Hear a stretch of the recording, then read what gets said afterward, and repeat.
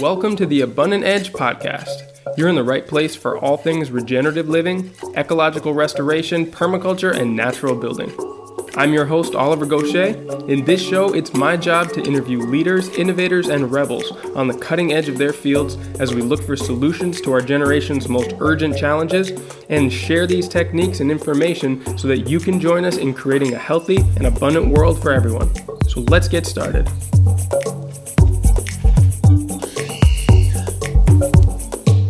Without a doubt, the most important mission of our lifetimes will be regenerating this planet and creating a new culture based on care and stewardship for all life. But it can be hard to know where to start.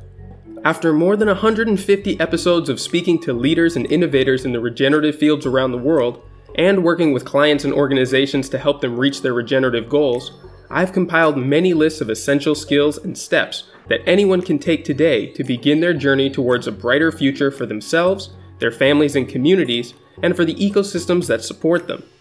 Every 2 weeks, I'll send you a new regenerative skill that you can develop and expand on in your own life right away.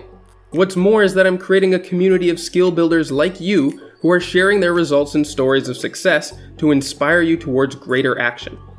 You can sign up right now in the show notes for this episode or on the homepage at abundantedge.com. Start your week off right by building your skills for a regenerative future.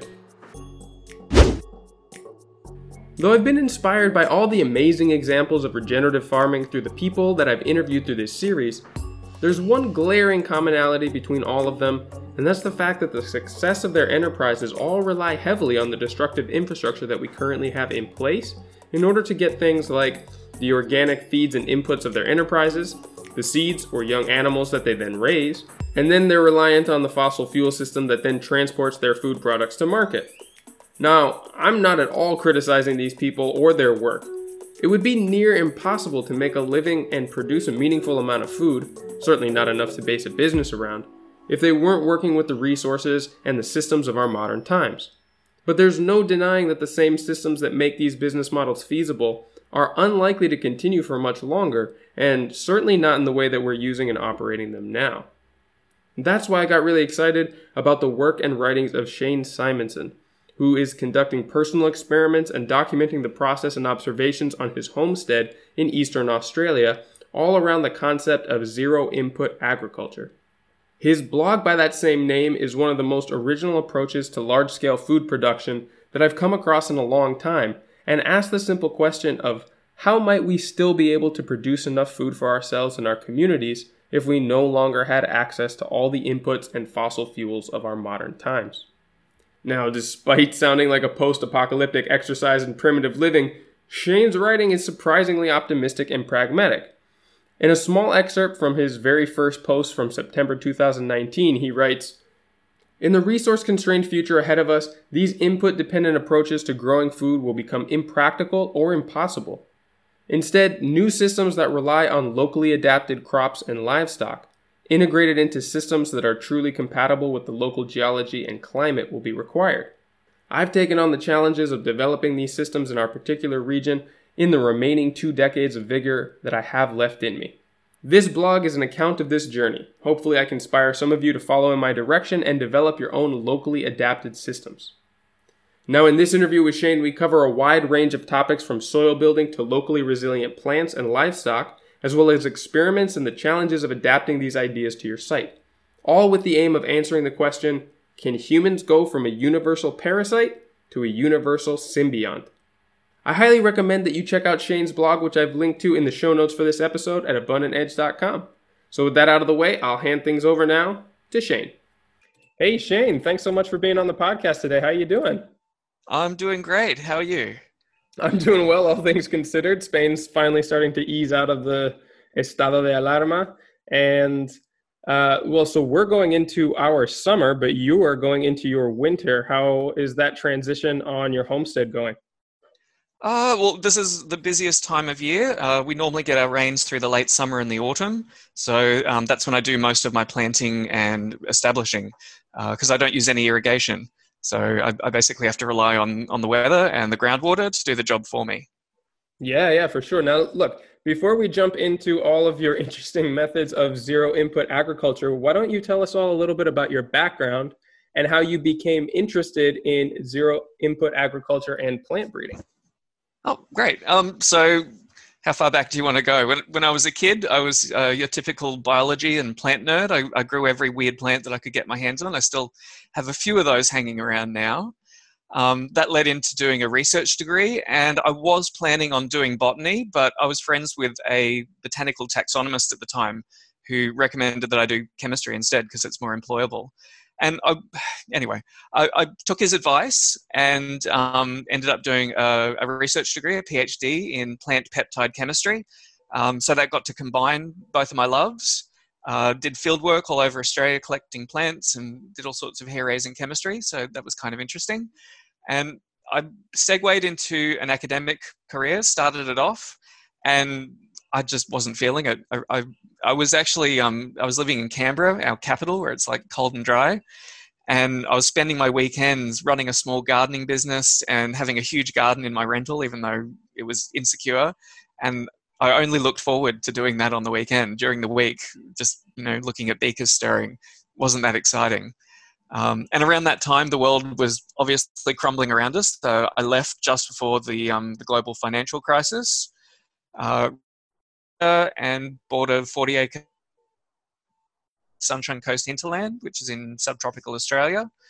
And now that we've paid it off, I'm a full-time experimental farmer. And that's how I fill my days now. Fantastic. So you were mostly motivated to get your own homestead because of the collapse you were seeing around you. Was it also kind of motivated by what you had been studying? Did that kind of determine what you were looking for as far as land and possibilities for growing seasons? Like most things in life, it was just a series of kind of fortunate events that we ended up with this particular chunk of land. And we were kind of fortunate to get it at a kind of non-bubble price.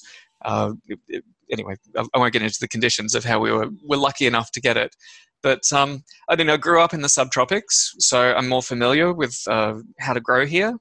And my family's here, so I think it was just mostly those circumstances. But I have been peak oil aware since about 2000.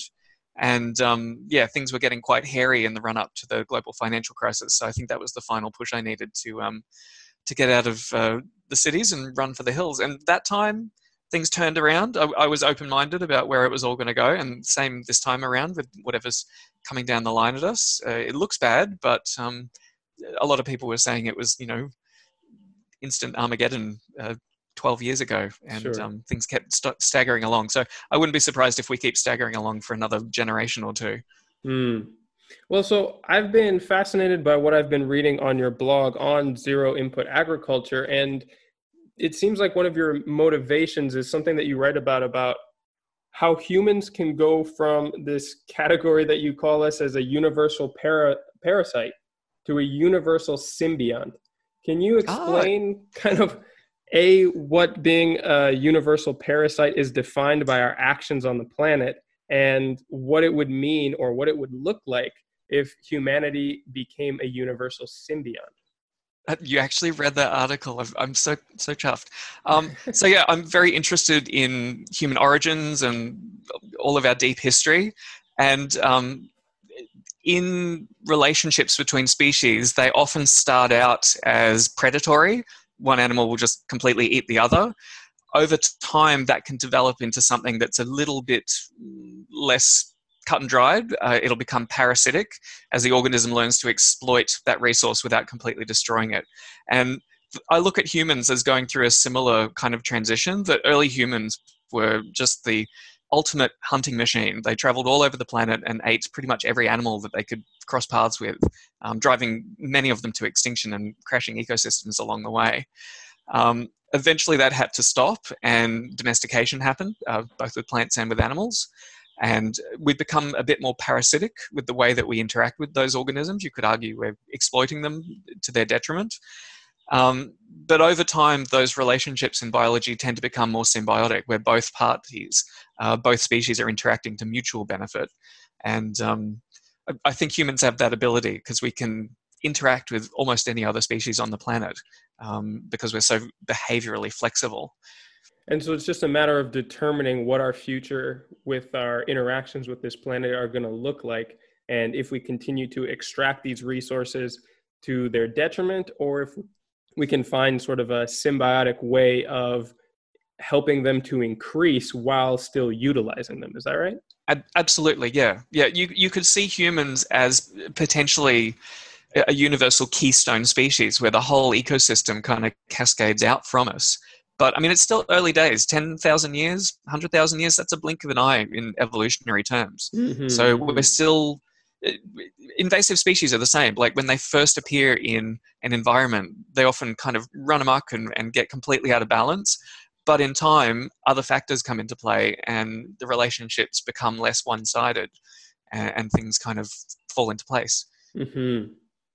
Well, so that leads us to zero input farming and kind of the dedication of your blog and what seems like your life's work on your homestead.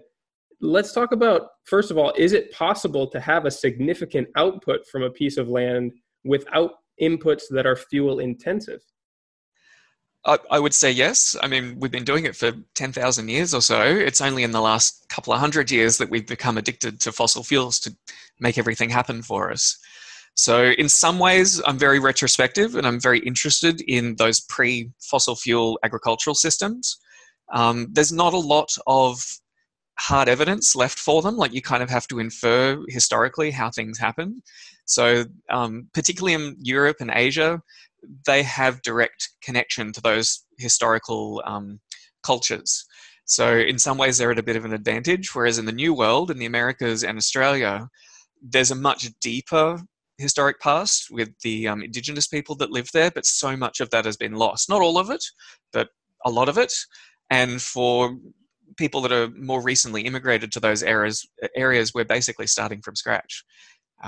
We need to really redesign things on the fly. It opens up a lot of possibilities about what we might end up doing. We're not just kind of automatically doing what happened hundreds of years ago, but it means there's a lot more trial and error that we need to go through to figure out what actually works. Now, you say that you look back for examples on how to do zero input agriculture, but what is the difference in between what you're practicing and pre-industrial agriculture? Is it just a matter of going back, or are you still utilizing the knowledge and sort of the technology of the day to increase the yields based on what they could have expected just before fossil fuels came into the picture? Well, one thing that's important is that I'm not always focused on increasing yields. Probably my bigger priority is reliability. You probably know that Australia has a kind of naturally very variable climate, and it's quite common for us to go from like soaking wet years to really dry years and back again. So finding plants that can be dependable is much more important than maximizing yields. So that's one thing to consider. What's the other issue? The other issue is that we don't have a lot of the limitations that we had pre-industrial agriculture. So the biggest thing to think about is the Columbian exchange, all of those amazing domesticated plants that got exchanged all over the world during a really short period of time, and the enormous impact they had on agricultural systems around the world. So we're in a position today where we can source plants from pretty much anywhere on the planet.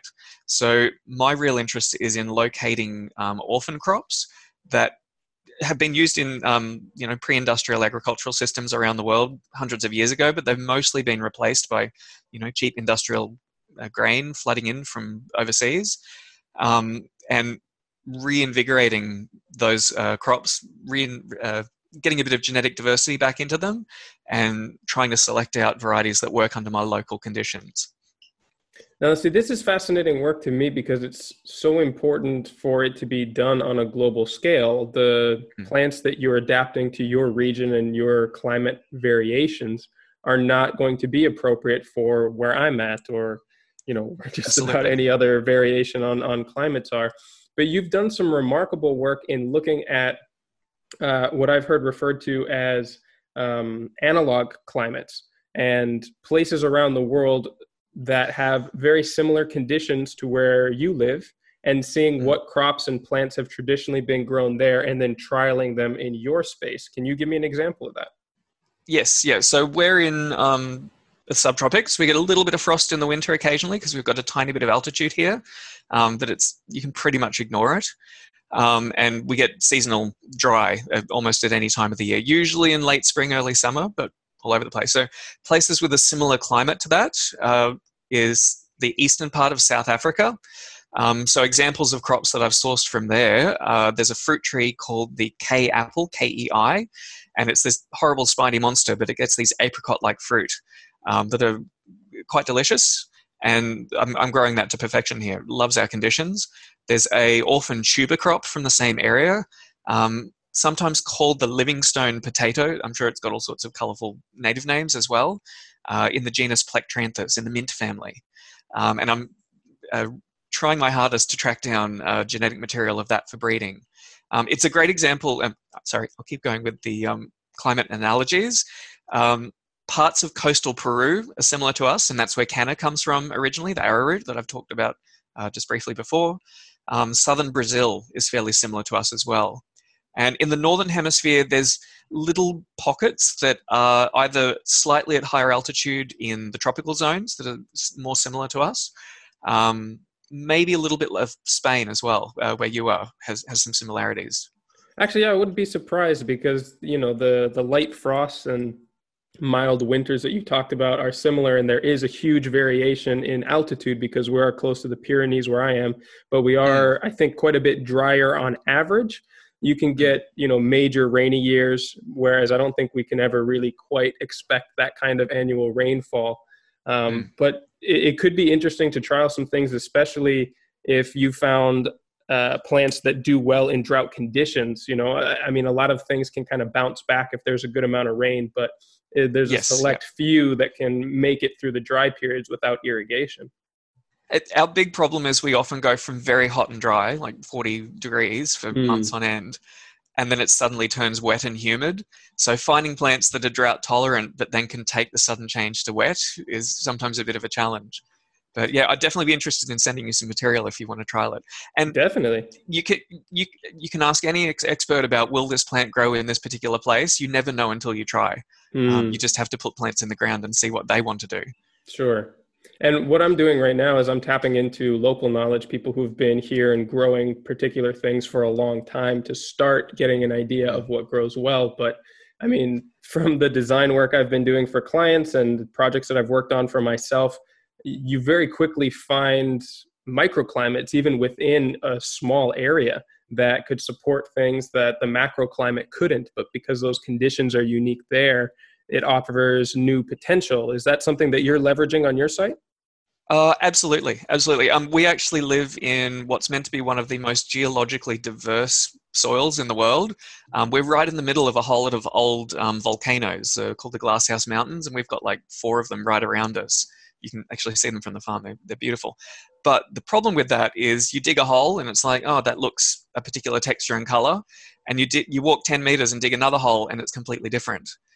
So in some ways that's really great because it expands the range of plants that we can grow here. But the flip side is you've got to find the right soil that they actually want to grow in.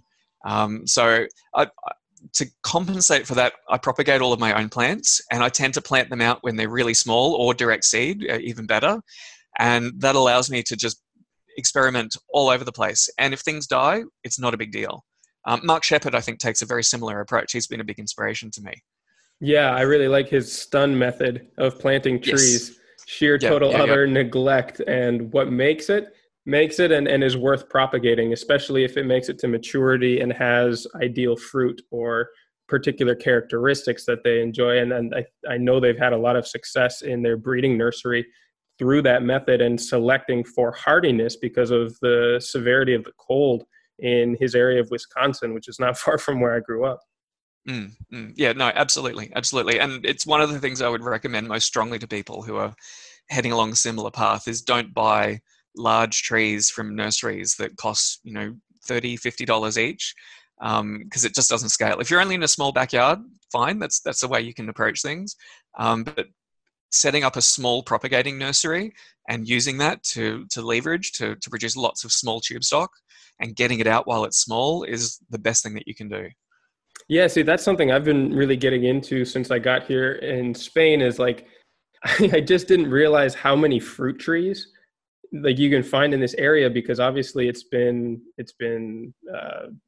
civilized or under cultivation for thousands of years, this region of the Mm. world. Mm. And so you can find 500 to 1,000 year olive trees and fig trees that just have been growing over time and taking up more space, and how easy it is to propagate a lot of those from cuttings. Like, I'm looking out my window right now and I've got a whole bunch of cuttings that have sprouted from fig trees, and I'm trying to come up with a collection of different types that have good fruit, but that also Mm. extend the season from the earliest ones in spring all the way to the latest ones in fall.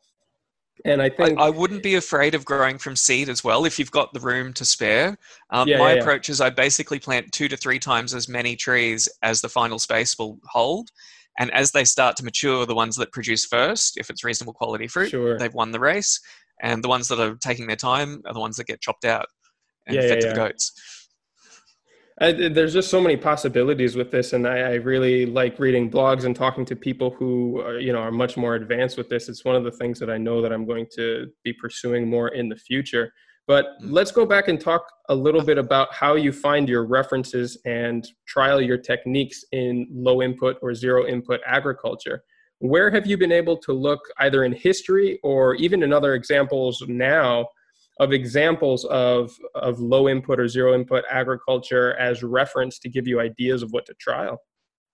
It's actually pretty rare, and it's something I find a bit puzzling with the broader permaculture movement. Mm, That intensive approaches of growing seem to be the go-to, and fair enough for people that are in small spaces. That is the best use of your space. That's the limiting ingredient.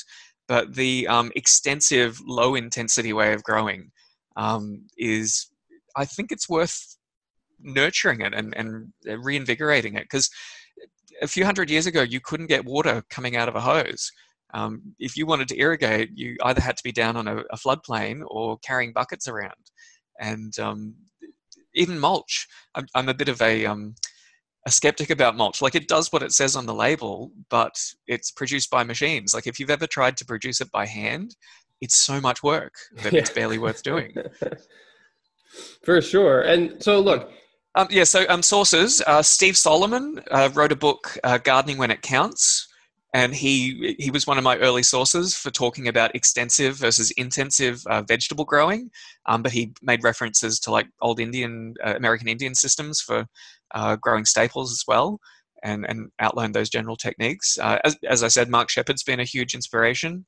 Fukuoka, if you can wade through his fairly obscure text, has a lot of insights as well. But apart from that, yeah, I don't think there's many other people I know of these days who are working along these lines. yeah, aside from the first one that you mentioned, I could really only think of like Mark Shepard and Restoration Agriculture and Fukuoka. Mm.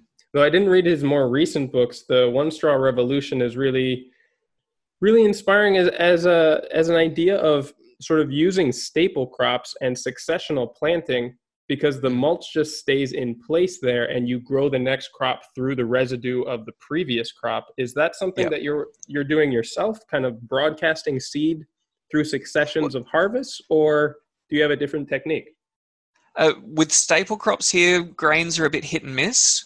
Oh, that's right. Yeah. I've trialed pretty much every grain under the sun, and it's either the wet and dry coming at the wrong time, or our plagues of birds or rats finishing them off. But I do have a Mm. few candidates that do okay. The tuber crops are probably the main focus for me, just because they're so much more reliable and adaptable when conditions aren't quite perfect.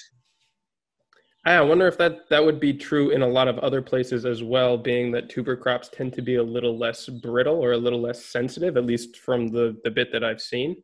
And Yes, yeah. It's actually a pet theory of mine. It's probably not only my theory that large-scale grain-based civilization only became possible around the world when the climate settled into fairly predictable patterns, because you mm, need it to be wet when you're planting it and dry when you're harvesting it. And you can have rain turn up on the day of harvest and just basically completely destroy the crop. hmm. And that might be one reason why grain-based agriculture popped up independently all over the planet within a relatively short period of time. We're heading into a less stable climate around the world, and even traditional grain growing regions are finding it very difficult to produce crops like they used to, because the weather's just not doing what it was supposed to. And that might actually tip us back to being a more tuber dependent culture. There might be an advantage there. Well, the good news with the tubers is that there's so many varieties available that most people are entirely unaware of. I have heard a lot of stories of Peruvian cultures being able to subsist entirely for all of their nutrient and caloric needs from different varieties of tubers. And, we've selected those down for mass production to just sort of the largest and most starchy ones, not really selecting for nutrition or hardiness or appropriateness for climate. And Yes, yeah.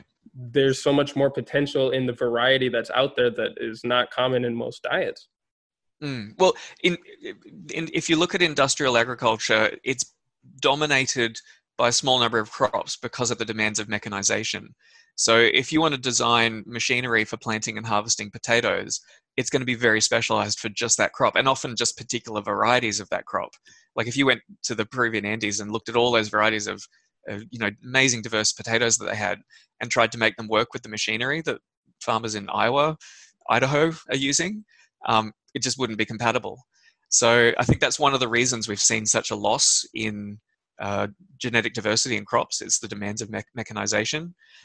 Even with the grain crops, they've been massively narrowed in the genetic base, and particularly driving properties of being highly responsive to fertilizer and irrigation. So if you look at historic charts of productivity of those major crops over the last few hundred years, they've just exploded because they've selected genetics that you can intensively pump with chemicals and get a massive response. The flip side of that is the old field crops, the staple crops that people used to grow with zero input in kind of peasant agriculture, where the yields were nowhere near as spectacular, but they didn't need all of those inputs to push them along. So if you look on the return of invested resources, they were probably better off. Yeah, definitely. And then, we're talking now mostly about the mechanized versions. With the fossil fuel inputs, you're getting much less energy out of the yield of what you're harvesting than what you've put in to actually cultivate it. If you're breaking it down by a similar conversion, either caloric or BTUs or whatever it is you're using.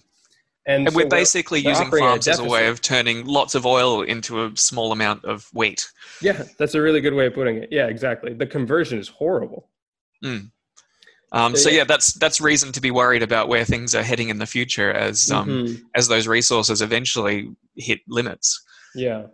Do you feel like there's a way that it could be converted to a renewable energy source, say solar or wind or whatever else, that could compensate and make it a more favorable conversion? Or it's just a matter of like, we're going to run out of these resources, the conversion is going to reach its limits because it's entirely unsustainable, and then we'll have to all go back to this method together? I'm not particularly hopeful about alternative energy sources. I think at best they might be a parachute on the way down, but they're not going to be a jetpack that takes us off to some higher level of complexity as a society. And at worst, they might be like an anchor around our neck. We might actually be pouring resources into something that it isn't really worth doing. They're just delaying us facing hard facts. I don't know. I don't have a crystal ball, but I'm hedging my bets here. Fair enough. Now, so look, there's plenty of examples of cultures that have been wiped out because of their ecosystems and resource bases being depleted, even without fossil fuel inputs or the mechanized methods we were talking about. How does zero input agriculture break this mold? Because you can destroy an ecosystem without machinery, maybe not as quickly, but you can get there. There's plenty of examples. Yeah, I guess that the short-term aim of zero-input agriculture is to gather and refine particularly genetic resources, like crop diversity, while it's still possible to do that, and integrate them into systems that don't rely on all of those intensive inputs, with a particular emphasis on staple crops. So tell me then about... I think it's basically insurance against a complete civilizational collapse at some point in the future. Sure. Now, okay, let's start talking about some of the specific examples and the learnings that you've come to from your own work. Now, you have 40 acres in subtropical northeastern Australia as a reference to other people who are thinking about how this would work for them.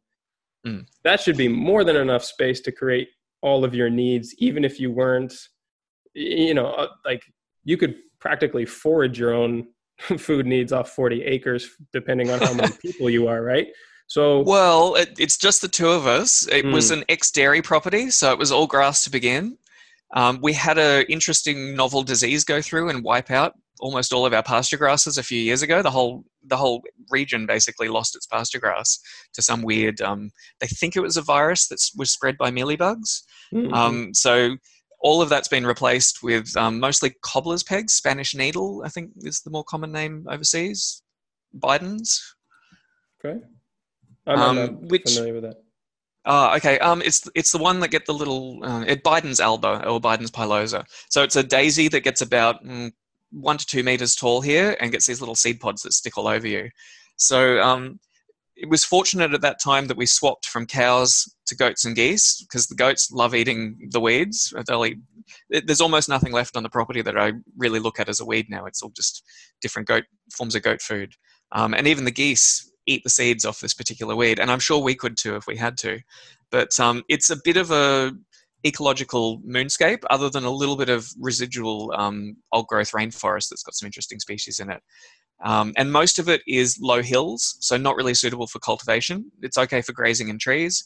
And we've only got a very small, probably about 3 acres on the creek flats that has land that's sufficient quality soil and still not great by world standards. It's mostly cracking clay that you can actually look at doing slightly more intensive production of perennials and annuals. Mostly just because it's able to hold the water better than other soils? Well, it's closer to the water table, basically. Gotcha. So our clay is really good at retaining moisture. So we get moisture percolating down the hills for months after the drought start. And just being lower down in the landscape just means that moisture is there for the plants to get it if they've got a strong enough root system to get to it. Sure. Mm. All right. So in that case, tell me about some of the different staple crops that you've trialed on your place and kind of where you're at with those trials. Yes, yeah. So probably the one that's furthest along is canna. So people might know that as an ornamental with big rubbery leaves and various colors of usually red and yellow flowers. It's become fairly common as an ornamental overseas. So it was originally from Central and Northern South America and was domesticated by the Peruvians. Pretty much everything they touch seemed to turn to gold. So it's probably closest to bananas and ginger in its growth form, but it's got a large swollen root about the size of maybe a grapefruit at its largest size, which has starch in it. So it was grown commercially in this area a long time ago when it was first settled, mostly using imported, I guess you could say, slave labor from the Pacific Islands around the area. Because it's basically a pre-industrial crop, all of that work had to be done by hand. And the roots can be ground up and a really high quality starch extracted out of them. We've got a local biscuit called an arrowroot biscuit, a milk arrowroot biscuit. These days they've got like 0.1% arrowroot flour, which comes from the Caribbean, from a different species, Maranta arundinacea, which is still grown over there as a staple crop. So it's a weird kind of cultural echo that's persisted all of this time. Anyway, so that old clone called Queensland arrowroot is still grown by permaculturalists around here, and occasionally they'll eat it, but people mostly just say you can eat it and don't actually do anything with it. And I got really interested in it because it grows like an absolute weed. Like it's a staple crop should be so vigorous that you don't have to really stress to keep it alive and keep it going. Sure. The problem with it, though, is it's just a single clone. And if you know anything about the Irish potato famine, that should make you nervous about like building a staple crop system around just one clone. And in fact, with cannas grown in horticulture overseas, they've started to accumulate really nasty viruses that just destroy them. So when you grow things from seed, they usually shake off those viruses and you get a clean start. So I'm like, okay, how can I start breeding with this old clone to do something more interesting with it? So years ago, I started reaching out to canna fanciers, canna experts all around the world, and managed to find someone in the UK who'd done field work to South America and had these really weird varieties. including one that turned out to probably be the ancestral species for the domesticated forms, because it's got really large tubers as well. Grows like 3 meters tall. It's amazing. Oh. So the question was, is the Queensland arrowroot actually fertile? Can it produce any seeds, or is there something like broken about its genetics? So I had to go through multiple years of figuring out, can I store the pollen? Because they flowered at different times of the year. Turns out I couldn't, after a lot of home lab experiments to figure that out. But I eventually figured out if you cut back that wild species halfway through its growing season, it delays its flowering, so that it lines up with the Queensland arrowroot, and you can do direct hand pollination. And it's funny, they're bird pollinated flowers. And when I say hand pollination, I actually mean I use my hands. I go around and get pollen on my fingers in little piles, and then I go to the other plants and apply the pollen. And I'm now growing out the second generation of hybrids. And for anyone interested that's listening, I have spare seed from those early breeding program that I just send to anyone in the world for the price of postage, because that early diversity, I'll be refining it for my conditions, but it could be refined in other directions as well. It could even become an annual crop for places that have cold winters. That's fantastic. I mean, yeah, the potential of expanding on the genetics of that and getting more people to propagate it could result in some really fantastic things. What are some of the other crops that you're trialing? So the other one that's probably partially along, but it's a very long-term project. So we've got a local conifer tree called a bunya nut. I don't know if you've heard about it. I have, so I remember reading about this on your blog, and I've seen it once before in an ornamental row in Antigua, Guatemala.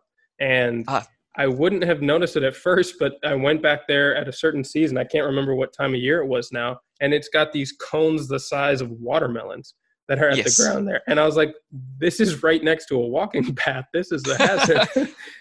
Don't forget that they're covered in spines as well. Oh, yeah. It's like a mace falling from the sky. So, yeah, it's an amazing tree. It looks like something out of a Dr. Seuss storybook. They're beautiful. The closest relative people in temperate climates might know is the monkey puzzle tree. Similar kind of from the age of dinosaurs, basically. They're a very old lineage. So they grow locally in my area and were a major source of food for the local indigenous people.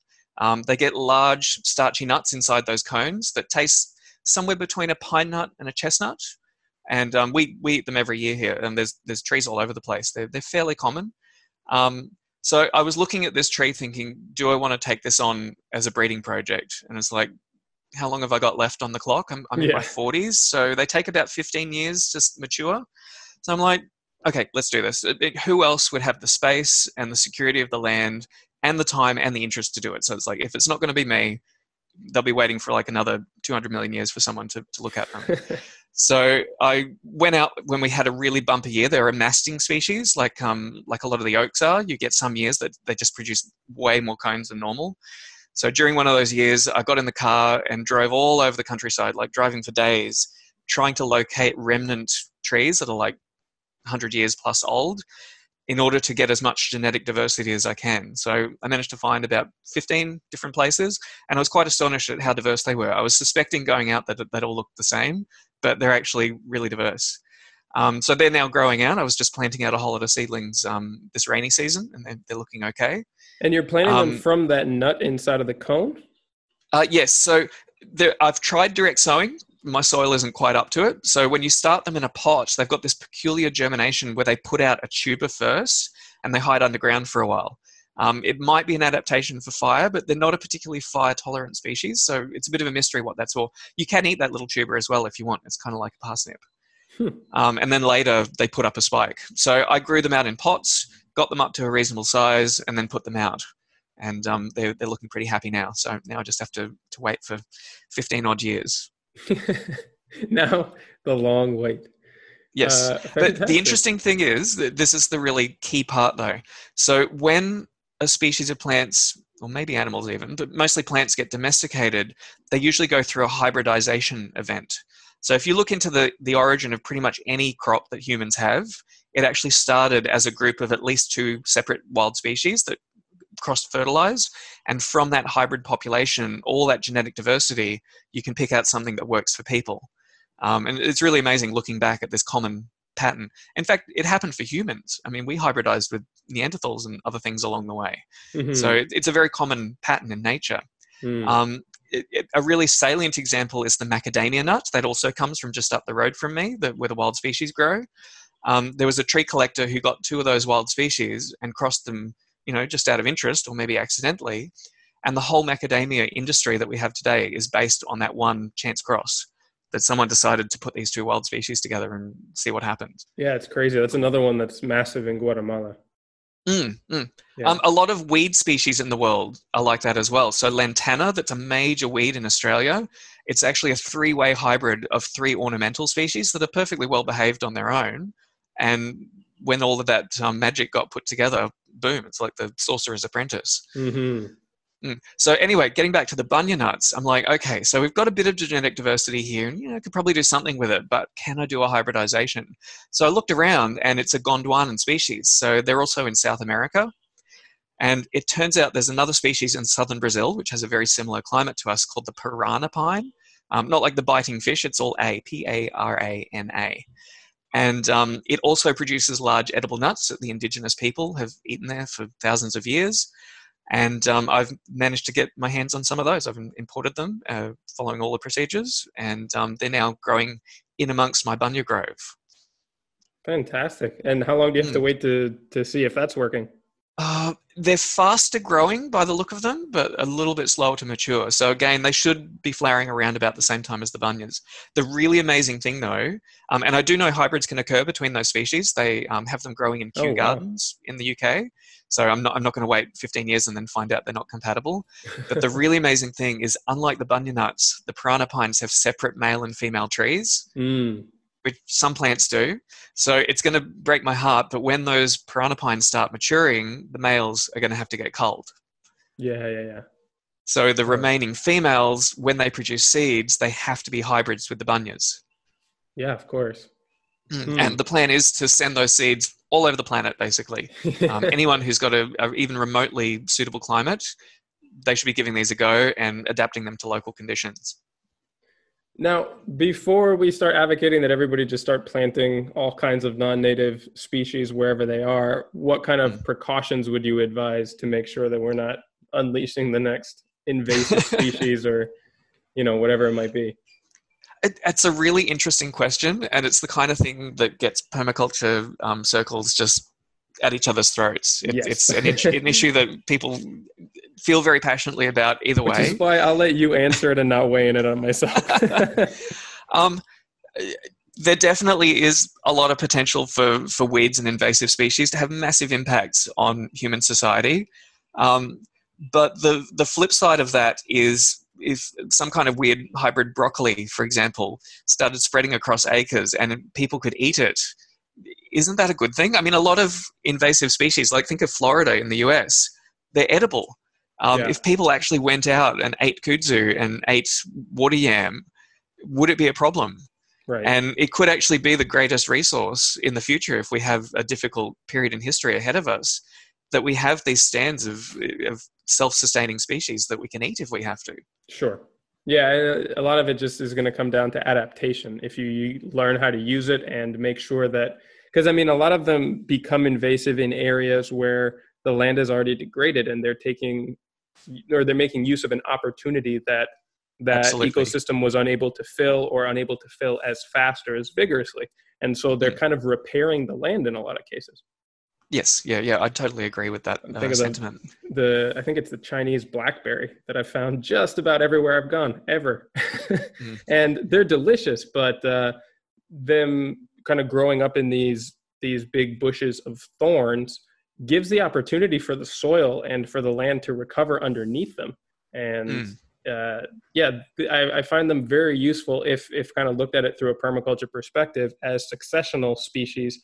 And once the land has fully healed, they tend to sort themselves out. At least, definitely not in all cases, but in a lot.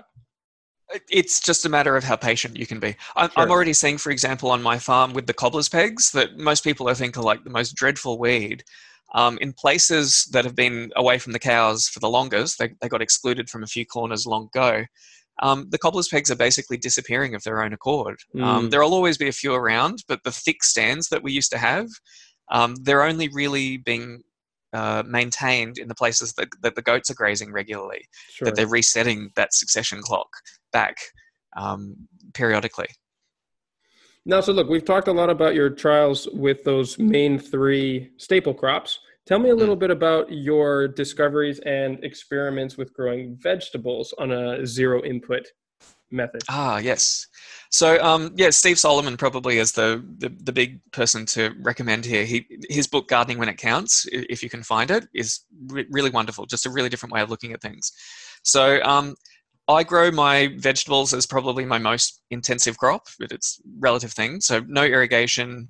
I only use hand tools. I don't mulch, and the main fertility inputs that they get, I've got my goat pens that are right next to my vegetable gardens. So it's a waste product that I've got to find something to do with. If I had to get trucks of manure in, I'd find another way. So it's basically using what you already have. The other thing I use are ash, and I make my own charcoal in just a really simple kind of non-mechanical way on the ground, just quenching it with water. Our soil is a really, most people would say, horrible cracking clay. When it really dries out, it cracks so severely that you can put your hand down in between the cracks. Wow. So that's a bit of a challenge, but gradually adding those amendments just as a surface dressing when I establish crops, the texture of it does improve over time. Particularly the charcoal is really good at that. Hmm. I have done experiments previously with more intensive growing where you dig manure and compost into the ground, and it's pretty good for like 4 months. But because of our really warm climate, all of that organic matter just completely breaks down, and the clay collapses. Any soil structure that you had from organisms, like building all sorts of little tunnels through it, just completely collapses, and you end up worse than you began. So I now grow no dig. I only put my manure and charcoal on the surface, and they do eventually find their way into the soil profile. It takes a few years, but it saves a lot of work. It's a fairly large area, probably about a quarter acre, but only about a sixth of that at a time is this year's intensive crop. A lot of the vegetables that I grow are fairly persistent, so eggplants and leaf broccoli keep going for years. So what I tend to do is I'll move every year to a new cell, a new 1/6 segment, and the old crops just continue on. And anytime conditions turn reasonable, we get a bit of rain and the temperatures aren't too extreme, they will start producing again, and I get a bonus crop. But I tend to plant green manures over those crops to let the land rest for a while as well. And I prefer, and my idea is, why would you move organic matter around when it's blowing on the wind? Like that's where the carbon comes from. It's in the air. Mm-hmm. You've just got to get photosynthesis working to pump it into the soil for you and save all of that work.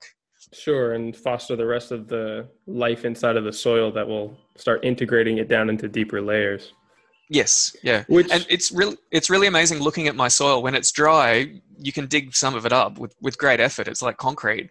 The plants are all still growing fine in it. But if you look at it closely, you can actually see like a honeycomb of little tunnels going all the way through it. So it's funny. I always see people wanting that crumbly black soil that you can just plunge your hand in up to your elbow completely effortlessly. But soil that is friable and accessible from a plant's root perspective is really different to soil that's accessible from a hand's perspective or a tool's perspective. So you can't just look at soil and say whether it's good or bad. You have to see what the plants actually want to do in it. sure. Yeah, that's one thing actually I've been learning, because I've been doing some gardening trials at a neighbor's plot here, and their soil has been tilled for years and years. It's actually off the side of a hazelnut orchard, and it doesn't have much organic matter in it. And every time any kind of grass or weeds start to come back, they just rototill it again. And so as a result, it's very hard, clay, compact. And as I started to kind of dig through it and do some experiments, I could see, just like what you were talking about, not so much a honeycomb, but major holes and pores in the lower layers, because there's actually quite a bit of life of like worms and different bugs and stuff that I've been surprised at how well certain things have grown. It still obviously needs a lot more water than I would like to normally put on it. I would say it would need mulching. But again, I'm using mostly annual vegetables to trial things out. And Mm, Yeah, it's true. Like you can't necessarily judge it by what we think of as good soil for, ornamental gardens or intensive vegetable patches. Certain plants will mm, do just fine, and there's a lot going on underneath the surface that you might not be completely unaware of. mm. And ultimately, the soil biology is what counts, and you Definitely. can't tell that just by looking at it. And think of it in the flip side. You could have like the most perfect fertile soil in the world, and like take a photo of it for Instagram. Everyone's like, "Ooh, that looks amazing." You could pour like a kilogram of salt in it and make it completely impossible for anything to grow in it. It would look Sure. exactly the same. Hmm. So, and Or put it's it in an oven. and I do grow a lot of annual vegetables in that space, mostly for our home production. So I don't really care about maximum output. I decided long ago I never want to produce particularly perishable food for other people because, as the recent disruptions have shown, if you've got a pallet load of lettuce wilting in the sun and someone either can't buy it or wants to pay less for it, you really don't have any bargaining power. Sure. So instead, I focus on finding varieties that perform really well in our conditions. So I'll do variety trials, for example, have been doing for years. So with tomatoes, I'll buy everything in the seed catalogs that's available, plant them all side by side, use the stun technique of just neglecting them and seeing what they do, just only giving them what I have on hand, which is a little bit of goat manure. And it's remarkable seeing the difference in performance. And you don't know what is going to perform well unless you treat them really badly. Like you don't know even if what you're doing in intensive crops is necessarily helping them. It might be like, I don't know, doing some kind of magic ritual to make the fairies come down and pollinate the flowers. And you spend all this energy on this ritual and you don't actually need to do it. The bees are doing it when you're not looking. Mm. Yeah, I So agree until with you that. pull out That's all the stops, and my approach always is basically start with the bare minimum. What's the least amount of resource I can put into this and see what happens? And if it doesn't work and I still think it's important for it to happen, I might put a little bit more resources into it and see if it makes a difference. But for tomatoes, for example, they're a really good example of a crop that everyone knows and loves, but they've got a really interesting history. So the original species, there's lots of different ones, come from northern part of South America. And the closest experience most people have with those is I don't know if you know the weedy cherry tomatoes that are quite different from like the more domesticated tomatoes. Little small fruit, they self seed everywhere, and they just grow like weeds. I haven't grown them myself, but I know what you're talking about. Yeah, so they're actually a different species called. It's now Solanum, but I think it's what's the species name? Pimpinella folia. Um, so that gives you an example about the potential vigor in that genus and the productivity and just how they can grow like weeds. You compare that with like, I don't know, your mortgage lifter kind of tomatoes that need all of this primping and fussing, otherwise they just completely collapse and produce nothing. Sure. So from those original wild species, some of those were taken to Central America through some kind of exchange that happened long ago, but most of the genetic diversity was left behind. But they were still relatively vigorous. Those Central American tomatoes were then discovered by the Europeans and taken to the Old World, where they were like grown in Europe for a while. And then those European tomatoes were taken back to North America, where a lot of the diversity and breeding comes from today. So Sure. from those original wild species that grow like weeds, it's been genetically bottlenecked over and over and over again until most of the important genetic diversity is gone. A really good book that people might want to look at is Rael Robinson, Return to Resistance, which is a really great synthesis of how plant resistance and vigor is impacted by breeding, where we just pick out that one perfect tomato over and over again until all of the genetic diversity and vigor is lost. So getting back to tomatoes, from the variety trials I did, one variety stood out called Principe Borghese. It's this really peculiar little thing. It's a determinate one, and it gets like a foot tall, and then it fruits itself to death. And it's got small tomatoes, bigger than a cherry tomato, but not huge, that are really, really dense. They use them as a drying tomato, I think in Italy. That's where Hmm. where the name comes from. And they grow like weeds. And out of all my variety trials, they're just like, how do these things like refuse to die under these horrible conditions that I'm giving them? Like no matter what I throw at them, they just keep growing. So they're my main variety now. And I looked into their origins. They're one of the original Central American varieties. So they're closer to that original Uh-huh. center of diversity. And since then, I've tracked down some other original species and they've been incorporated into my breeding and they're just as vigorous. Like, I don't have to worry about diseases. I don't water them. We get a fruit fly here that decimates larger tomatoes. They don't seem interested in them for whatever reason. And you can make your life so much easier, but you've got to go through those hard initial stages of letting things die if they're not going to take the conditions that you have. Yeah. So it's something I'm always trying to explain to my partner here, who has been gardening with her family and in this area for a long time, where everybody's, cultivating the soil and primping and preening and giving all this extra care to these very fragile little hybridized vegetables. And I'm like, yeah, I'm just going to put the seeds in there and I'm going to leave them and I'm going to try and ignore them. And I'm hoping most of them will die so that I get a few that we can. And she just, it's an uphill battle explaining my experimentation. You'll have to. Why would you to want them blog. to die? Yeah. Well, you don't want all of them to die. You want just enough to survive that you can continue on and build from there. Yeah, so it's actually a big problem here in subtropical Australia, because most of our vegetable seeds comes from southern Australia, which is much more temperate. Sure. And even some of it comes from overseas, from like Holland, from like greenhouses. So we have almost no vegetable growing tradition. And what little was starting to appear in the early days of colonization has just been completely replaced by like supermarkets and food imports. So we're really starting from scratch. And in some ways, like, the world is changing so much. The atmosphere itself is changing, that we really need to reinvent agriculture everywhere. It's a big point I like to make to people. It's not just the temperature and the rainfall that's changing. The carbon dioxide level in the air has pretty much doubled. That's the rate limiting step for photosynthesis everywhere on the planet. Mm-hmm. Like, there's deserts turning green everywhere because they were limited by carbon dioxide before. And we're only just starting to get a hint of what the future implications of that are going to be. So there are things to have hope about as well. And it's a reason to maintain diversity as well. Like, I could produce the perfect arrowroot for my conditions today. In 50 years' time, that's probably not going to be perfect anymore. So, like, with the arrowroot, as I'm doing all that breeding, I'm maintaining populations of as many diverse species that I could find during my early trials. Mm-hmm. I've got species with horrible tiny tubers on them, but there might be something hiding in them that eventually will be useful. And if you were growing arrowroot in its center of origin in Peru, those wild species would be, growing off in the margins to tap into. And often during the domestication of a crop, genetic information comes from those wild species through its development, just by accident.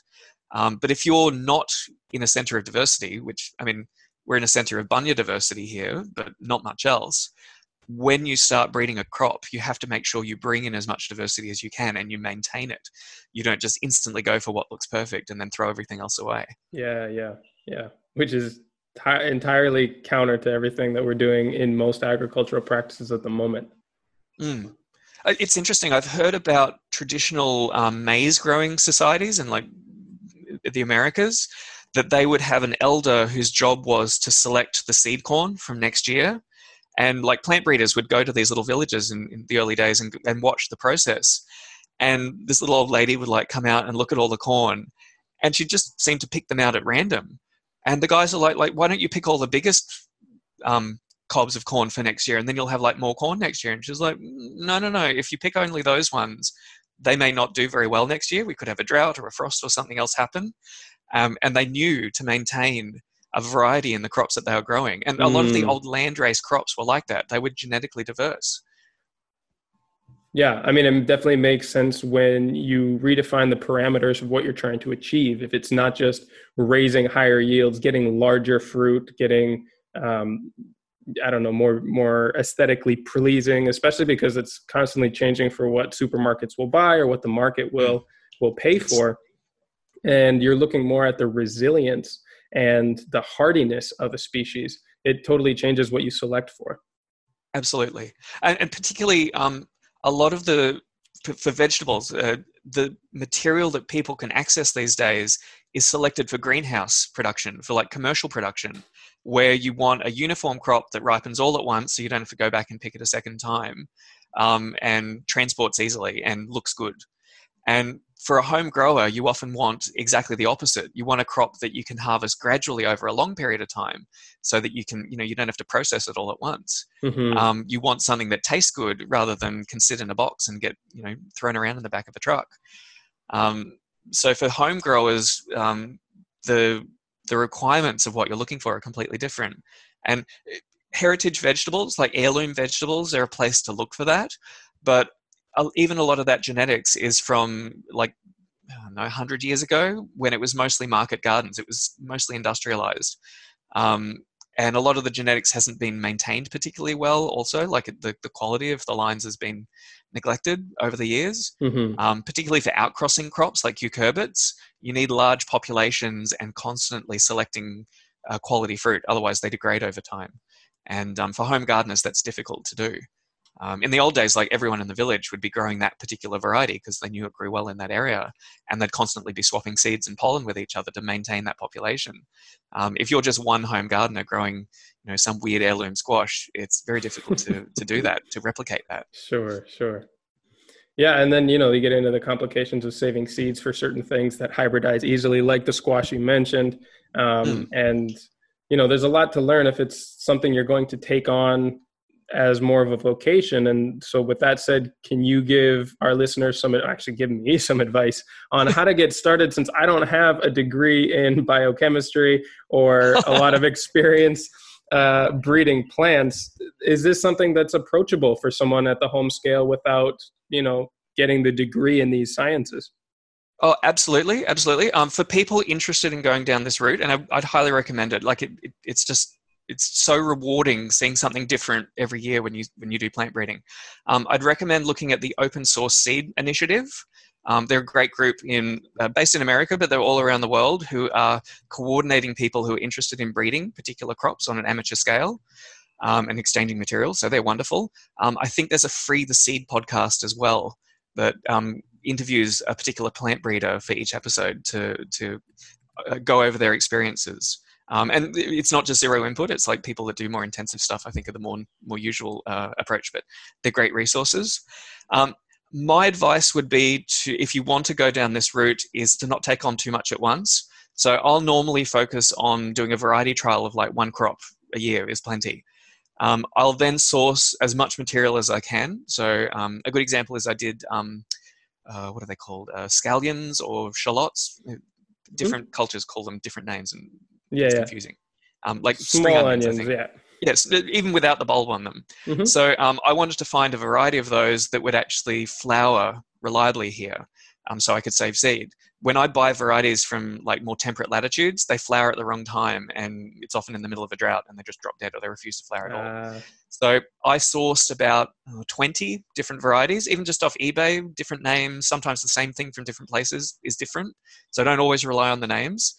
I can't tell you the number of times I've bought something under a particular variety and it's like, that's not the right thing.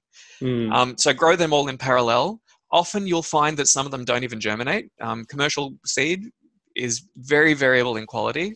And for people who are reluctant to grow from seed, it's often a case that you've had seed that was dead before you even began. Like, no matter how skilled you are, if you've just grown that one packet of seed, you were never going to get anything out of it anyway. Mm-hmm. So it's a good general idea to try seed from lots of different locations.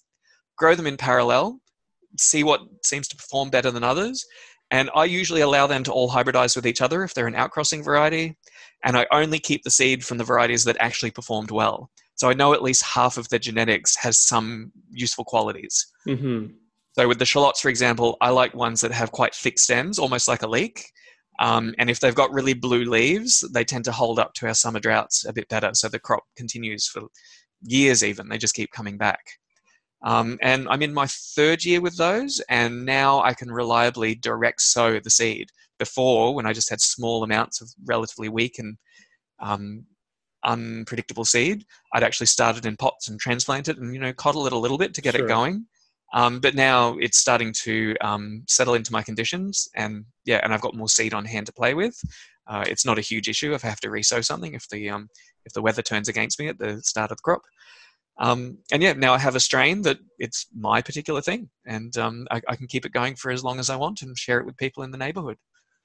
Very exciting. And I find that magical. I don't know how many of my listeners get excited about those same things, but I would imagine a good few of them. And I'm really excited to start trialing some of these things myself now that I find myself in a climate that I'm going to be in for more than one growing season, which was always the trick Mm. when I was traveling so much. And um, There's something almost magical about seeing a crop that you always struggled with. That's like, oh, I mean, it kind of grows, but it's a bit of a pain. And once you get that first bit of genetic mixing happening, it just transforms. It mhm. suddenly feels like it's at home and it wants to be there. And That said, on the flip side, I've trialed and rejected a lot of crops as well. I don't grow everything, and there's a lot of crops that are really tailored for like commercial and market gardening that just aren't worth doing on a home scale, in my opinion. So, like broccoli, for example, it's an inbred cousin of kale. And the reason why they inbred it to make those big fat heads that you pick all at once is so that you can throw them in an ox cart and take them to market without them wilting. If you try and do that with kale, you don't even get to the end of the street and it's inedible. It's wilted so much. hmm, But kale is so much more vigorous because it's got all of that ancestral genetic diversity still in it. Whereas broccoli had to be inbred over and over again to make this really specialized kind of mutant version of kale. hmm. So I think for home gardeners, you've got to keep that in mind. There's a lot of crops that you're used to eating that you buy in the shops. They just don't work in a small garden that you're producing just for yourself. Right, right. Again, just because they've been selected for strange things that are not necessarily in line with the vigor and the resilience of the crop. Absolutely, yeah. And just And the way you use them as well. Like I'd rather harvest a small handful of kale every second day for 3 months rather than get one huge head of broccoli all at once. That if a caterpillar comes along at the wrong time, it's ruined. Or if I wait 3 days too long, it starts turning into little yellow flowers and it's inedible. yeah, It's like, why would you make life so much harder for yourself and get less in the end? Like if you piled up all of those kale leaves over 3 months, it's probably 5 times as much as you get from that one broccoli head. oh, and they're delicious too. I love eating those. Though you have to try spigarello leaf broccoli. I'm not sure if I've tried that one. Is that with It's from the southern small little Italy, but flowering heads? no. You don't eat the flowers on it, though you can if you want. I mean, brassicas, you can eat almost any part of it. No, it's a leaf broccoli, so it looks like a kale, but it tastes like a broccoli. And it Hmm. grows in the southern part of Italy where it's much warmer and drier. And it flowers reliably at our latitude as well. I've grown so many kales and they do okay, but they I've got never to get flower here seeds for because that. I the would daylight. imagine it does well here. Well, I got some of my seed off eBay in Italy, so look around in Europe and people do grow it. But it's one of these old things that, it's growing in some granny's garden in Sicily, but because you can't commercialize it on a supermarket scale, it's almost been lost. Yeah. Well, so that's what I was going to ask you is like, where are some of your favorite sources for seeds that are hard to find in other places? Ooh, we're in a difficult position in Australia because we're behind quarantine barriers, which are rightly so. Um, Importing seed is a lot easier than importing plants. Like plants are almost impossible. So that's one reason I've tried to tap into seed so I can look all over the world. The other thing that's important for me is commercial crops are almost impossible to bring in. So if I wanted to import maize seed, for example, because it's a major industrial crop here and it's got so many pests and diseases to worry about, they just won't let it through. Hmm. That's one of the reasons I've gone for these orphan crops that no one cares about, like canna. I can import canna seeds, no worries. Um, that said, my advice in finding seed is just everywhere. There is no one perfect place. There's a few really wonderful seed catalogs that I know about in the US, but a lot of the stuff I can't even access. It won't get through. Sure. So people overseas, if you're interested in a particular crop, get as much diversity as you can find and as much that you can actually grow out and handle. But don't do too many crops at once. Like just focus on like doing tomatoes 1 year, and then from every year after that, just grow the one or two varieties that do really well for you. Nice. Mm. And so before I let you go, where can people find your blog and learn more about your zero input experiments? Oh, of course. So I blog every week at zeroinputagriculture.com. It's just a very basic WordPress blog at the moment. So I do put up index posts every now and then that make it a little bit easier to navigate. So scroll through until you find those if you want to find a particular topic. And yeah, every week I put up another long form kind of 2,000 word long article, mixture of plant profiles and techniques and occasionally philosophical ramblings about all of my research into like deep history and history of agriculture, occasional book reviews, trying to keep it interesting. Nice. Well, I'm looking forward to going deeper into the archives of that blog. I want to commend you. I think it's really well written, and I highly recommend to the listeners to check it out and hear a new and very well-informed perspective on looking at agriculture, because so this is going to be part of the regenerative ag series that's actually still ongoing at the moment, and I think offers a really good perspective, because while so many options are available for improving the functions of an ecosystem through agricultural practices, they are still very input heavy, and it's one of the aspects of that industry that is very, very rarely talked about. So again, thank you so much for your perspective and your information and your ongoing trials on this. I find it fascinating, and thanks for reaching out. I wouldn't have known about this otherwise. Oh, no worries. No worries. It's been a real pleasure, and thank you so much for having me on. All right. Well, I look forward to doing a follow-up sometime. Like so many of these interviews, I ended up with more questions by the end of it than I had at the beginning. So let's stay in touch, and thank you so much for your time. Thank you. All right. Take care. All right, that wraps things up for this week's episode. If you enjoyed this interview and want to find more like it, as well as articles and other resources, you can find the full library of previous podcasts at abundantedge.com. The best part is that you can search by category, topics, or keywords on our brand new website rather than scrolling through more than 140 interviews.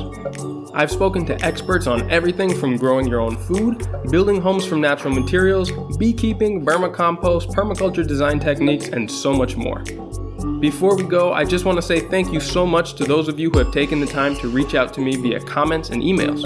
Your input helps a lot in making this show the open conversation and exchange of ideas that it's meant to be, and it helps me to make better content on the topics that you're interested in.